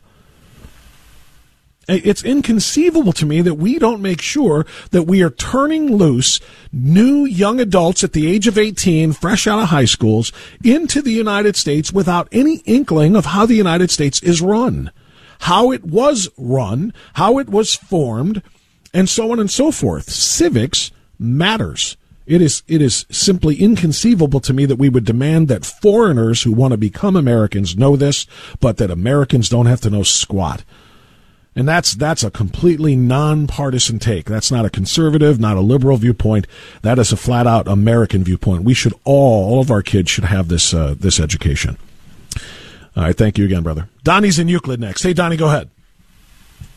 Hey, Bob. Hey, Young Donnie. man really makes a person think, let me tell you. No doubt about it. He does every time he calls. He gives me a lot to think about and a lot to respond to. Good guy. Exactly. I just wanted to ask you a quick question. I've heard your programs that included Mike Gibbons and Josh Mandel, and I haven't heard your opinion about a guy that matters to me because he helped attend to a matter with my pension, his office, and I really tend to appreciate what Matt Dolan and his office did to help me, and I was just wondering if you could give me an opinion on him.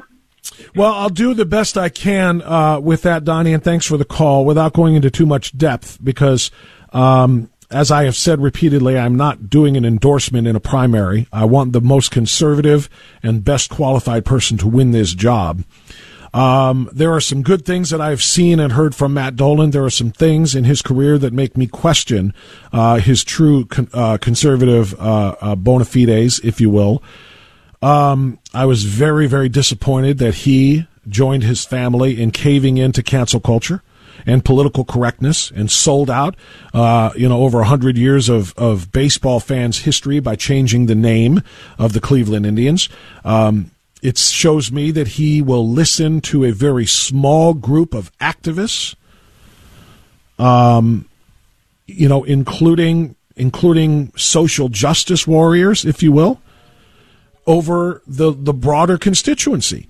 Hundreds of thousands, in fact, probably millions of Indians fans were outraged at the idea of losing their team name and identity. But there were a small handful of activists who said, you are racist if you allow this to continue. And he and his family caved.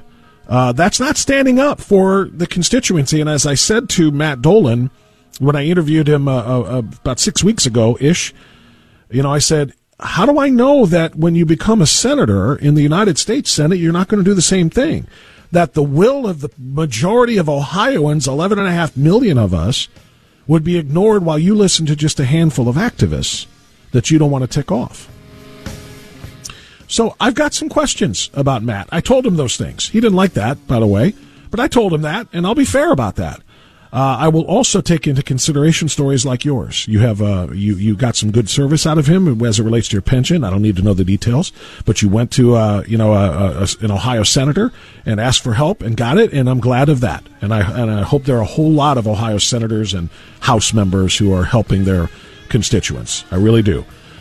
Bigger picture, though, I've got a few questions about Matt Dolan that I would need to have answered between now and primary day if he was going to earn my vote. And that's as far as I'll take it, because like I said, I'm not announcing who is going to earn my vote. And quite frankly, I'm not really certain if I know who is going to earn my vote between now and May 3rd. Or now in August, if they bump it back. 11:24, quick timeout, right back.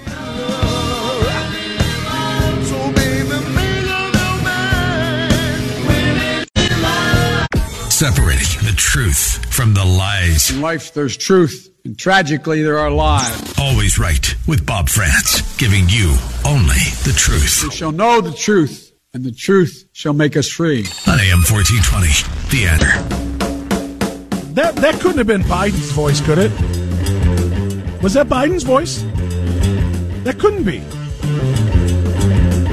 That blithering idiot wouldn't know truth if it came up and punched him in the face like corn pop. Are you kidding me? This dirtbag that I refer to as President Brandon literally went to a foreign country and in front of the world shamed the United States of America by claiming that its past president, its last president, declared that neo-Nazis were very fine people. He repeated the Charlottesville lie, which is just completely indefensible. Donald Trump made so very clear what he was talking about when he said there were very fine people on both sides. And he personally condemned everything that has happened since that moment in 2017. Every single bit of it that the press has put out there has been a lie. He did not describe neo-Nazis as very fine people. He described neo-Nazis as people who should be condemned totally. But that there were people who were not neo-Nazis who were there who did not want the statue being taken down. Those people were the very fine people who were doing it legally and who were doing it without pitchforks and torches and fights and violence. Just like he said on the other side, those who wanted the statue of Robert E. Lee taken down, there were very fine people there too that were not part of Antifa with all of their weaponry. There were equal combatants at that Charlottesville riot, that fight. There were equal combatants. There were angry, vicious, far-left thugs wearing Antifa costumes, and there were nasty, angry, vicious, I don't even like to call them far-right because that's not a characteristic of being conservative or being on the right, but neo-Nazis and white nationalists who were there, and they did battle each other. And unfortunately, one of these idiots got into a car and rammed a crowd and killed a woman. But that does not mean that everyone that was there in that park that day was on either side of the violence. There were people there peacefully saying this should stay because, and there are other people there who were very innocent people who were peacefully saying, no, the statue should go because. And those people are patriots. Those are people who are expressing their First Amendment rights to protest, to gather, and to express their opinions peacefully. Peaceable assembly. It's in the First Amendment. And those are the people that Donald Trump was talking about. He made it clear. You're changing history. You're changing culture. And you had people, and I'm not talking about the neo-Nazis and the white nationalists, because they should be condemned totally. But you had many people in that group other than neo-Nazis and white nationalists, okay? And the press has treated them absolutely unfairly. Now, in the other group also, you had some fine people, but you also had troublemakers, and you see them come with the black outfits and with the helmets and with the baseball bats. And he's right. Equal combatants, violent thugs on both sides of that statue debate, but also there, off to the side, who were not part of the fights and the violence, were innocent people, very fine citizens who were there to peacefully make their opinion known about whether the statue should come down. Donald Trump was right. Joe Biden is a liar, and he's the worst kind of a liar. And what kind of a liar is that? What's the worst kind? The kind that repeats lies well after the truth has been revealed. And he's been repeating that lie for 5 years. Let's get the news right now. Mr. Scream, can you take us into the news, please? Thank you, sir.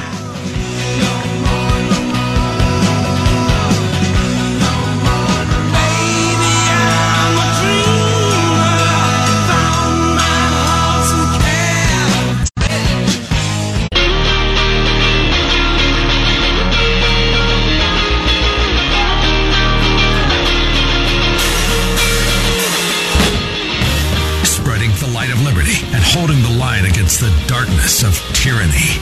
Always right with Bob France on AM 1420. The Answer. 11:38. Got time for a few more phone calls here. If you would like to make them now, 216-901-0945, 888-281-1110. We've had a lot of really great calls on this Free for All Friday, which I really appreciate.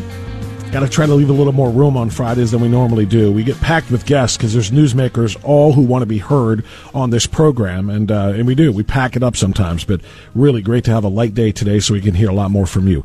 And don't forget, if you don't want to wait on hold, I'm going to keep telling you this because I love it.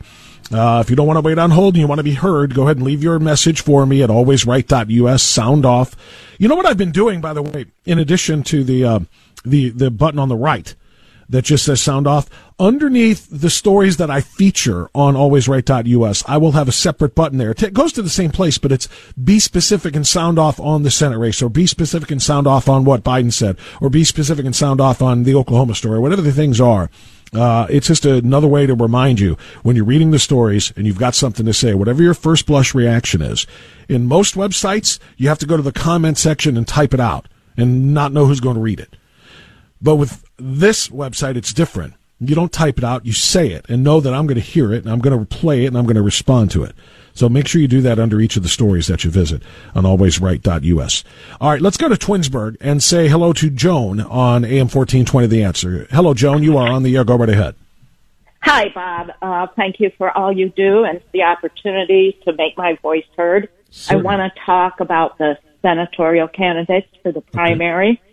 First of all, Jane Timken and Matt Dolan, I can't conceive why, when they have failed so miserably to rein in the Republican Party in Ohio and clean up this mess, we could have had a state running like Florida's state, and they couldn't even do it there. Why would they even put their resume in for a bigger job? They want to go mess up Washington, too?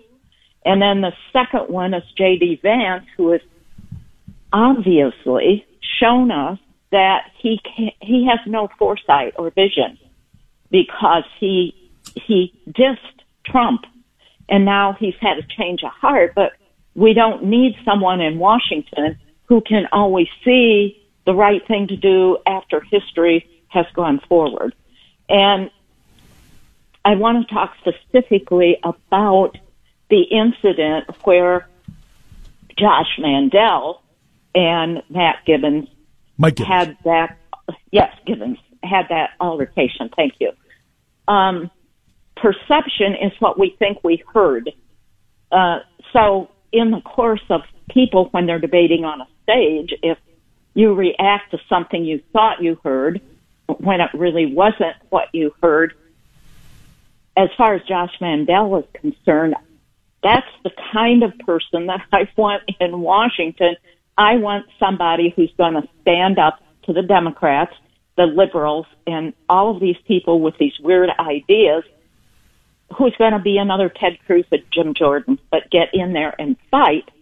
And I think that Josh has proved himself on several fronts. When he was treasurer, he did get our checkbook online in Ohio. I find that very admirable. He did stand up for school prayer, and he did also stand up for the heartbeat law. But what I think is incredibly more important to understand is when you look at a candidate, and he was willing to drop out of a Senate race to place his family first, as he did about 4 years ago, that indicates the kind of character of someone who is able to prioritize what's really important. And as far as Mike is concerned, he probably is a good man, but he's a businessman. He hasn't said, I'm going to go in there and not take any salary and donate it, to charity or whatever. And I think it's really important that we have a known quantity here. So thank you so much. Joan, that's a lot of information, and I appreciate it. I'm so glad you called to express yourself on that. Thank you. I would say this in response. I agree with almost everything you said at the end about, because when I interviewed Josh back on another station when he was treasurer, I told him the same things you did about the checkbook online, about the prayer, and all the other things that I find very admirable. Like I said, I love that conservatism in a few of these candidates, including Josh. I don't necessarily agree with the first part where you said when somebody reacts to what they think they heard as opposed to what they heard and are willing to fight for it. I have a problem with that aspect of it. As I told Josh to his face on Tuesday, I have a problem with that. I think you need to hear what really was said and react to that. And if you misheard it and reacted to it inaccurately, I think that is actually something you need to apologize for and move on. He thought he heard somebody attacking his patriotism as a Marine, and he didn't. What he heard really, and because we've played the clip over and over again, was somebody saying, you haven't been in the private sector, so you don't know squat about it, about investments and that sort of thing. You are not in the private sector and never have been. So I would prefer somebody go back and say, hold on, did I hear that right? Because here was my response if that's what you said. If I didn't hear that right, well, here's my response to that. And that's what I gave Josh a chance to do on the air. Josh, tell us what is your private sector experience, because that's what he criticized, not your Marine service or your war service or anything of that nature. So that's the unfortunate part about it is sometimes, Pete, what Joan just said is accurate. The perception of what you heard may be different from the reality of what you heard. How you react to that, I think, is what defines a person. Once it is clarified, if your perception was off, how do you react to it then? Do you double down and still reply to what you thought you heard, or do you say, oh, well, that's a different story, here's my response to that? That's what I want all these guys to do. That's what I want every one of these candidates to do, because that's how we're going to put the right person in Washington. All right, we're done. The music's about to end. Thank you to everybody for being a part of it today. Appreciate you very much. Have a safe weekend, and always remember, let's go, Brandon! 3-star General Michael J. Flynn, head of the Pentagon Intelligence Agency, knew all the government's dirty secrets. He was one of the most respected generals in the military. Flynn knew what the intel world had been up to. He understood its funding. He ordered the first audit of the use of contractors. This set off alarm bells. The explosive new documentary, Flynn, Deliver the Truth, Whatever the Cost, uncovers the facts behind this scandal. Flynn told the truth. He was the most dangerous person for Donald Trump to hire. I find out the worst enemy that I'm going to face in my life is right here in America. They took my assessment and they wanted me to change it. And I was like, I'm not changing it. They had to get rid of Flynn. With in-depth interviews, archival footage, and never-before-seen personal records of the man behind the headlines. I just felt like I was drowning. Flynn, Deliver the Truth, Whatever the Cost. Available now. Watch it today. Go to salemnow.com. salemnow.com.